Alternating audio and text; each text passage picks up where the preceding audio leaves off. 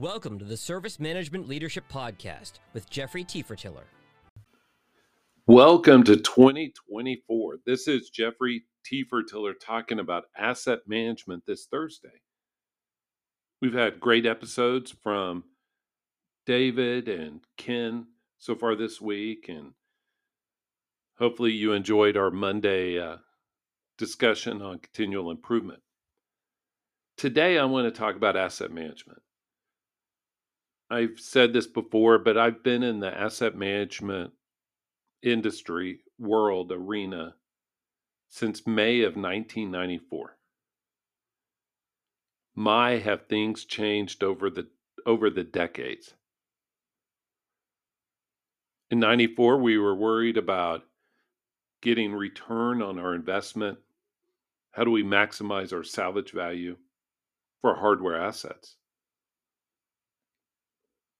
What's funny is here we are almost 30 years later, and what we care about has changed dramatically as from organization to organization, from tool set to tool set.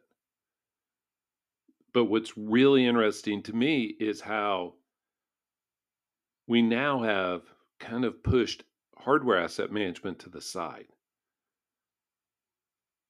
to the point to where we care more about, and we really do care about software, maximizing licensing, maximizing our cloud spend. And we'll talk about those in subsequent weeks. But I'd like to talk about the hardware side. And yes, the hardware side has diminished some as we've seen many organizations move back to the cloud, foregoing their data center footprints. But I want to tell a cautionary tale, if I might. This is a real story. I won't say which organization. And I've told this story in bits and pieces previously over time. But let me tell you from the beginning. There was it still is, a large service provider organization who I was in contact with to help them straighten out their laptop situation, their hardware assets for specifically laptops. The organization had 300,000 laptops, of which they only knew where 47% of them were. Doing the quick math, you know that means that there were over 150,000 of those laptops that they didn't know where they were.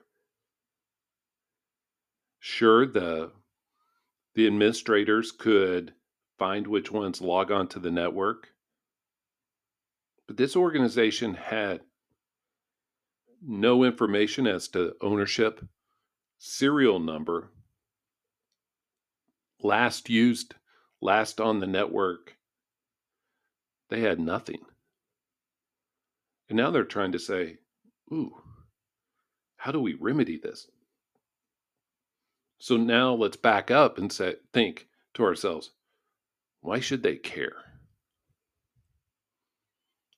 Well, first of all, since they're a service provider, imagine all the documentation of their clients on these laptops.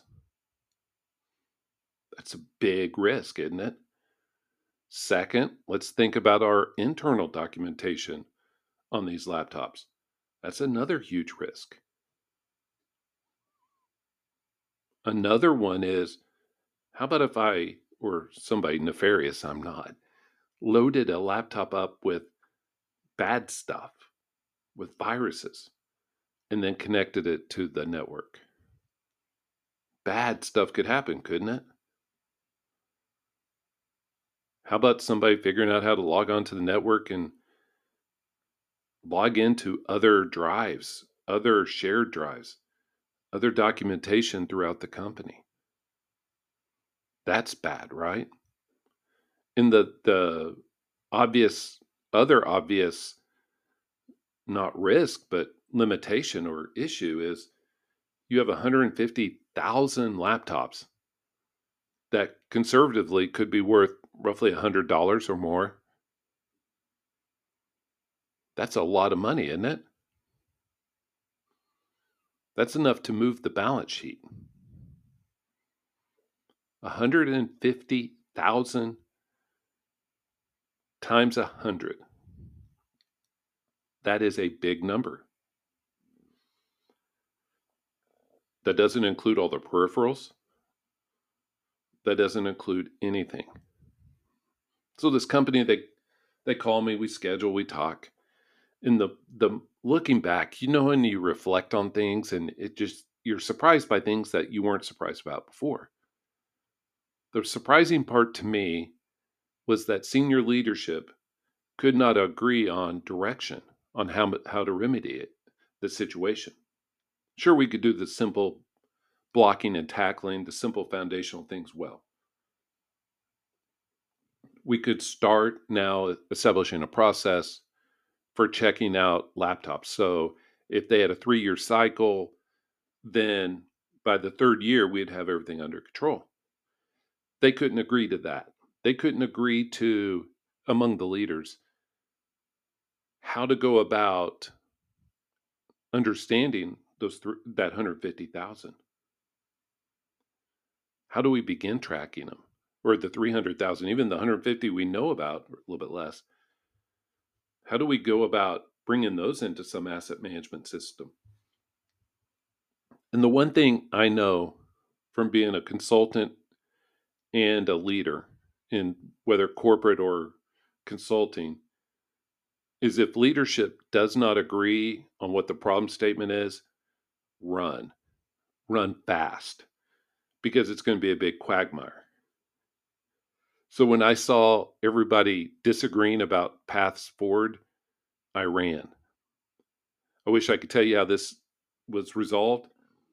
I think I've resolved these type of situations in 12, 18 months. I had a similar project that I ran for the U.S. government, I won't say which agency, where assets were moved. Nobody updated the asset register. And now over time, nobody knew where anything was. So I've run these type of projects, and I could tell you that they add tons of value. They add a lot of value, whether it's mitigating risk or the value in terms of the salvage value of the asset. So this is my encouragement to you today.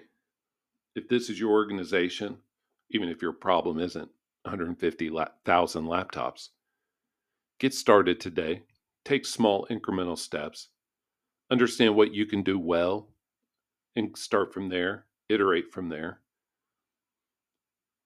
I thank you for joining us today. This is Jeffrey T. Fertiller. I'm really excited for where our podcast is going, and I hope you will be with us along for the ride. Thank you once again, and I hope you have an awesome rest of your day. Bye.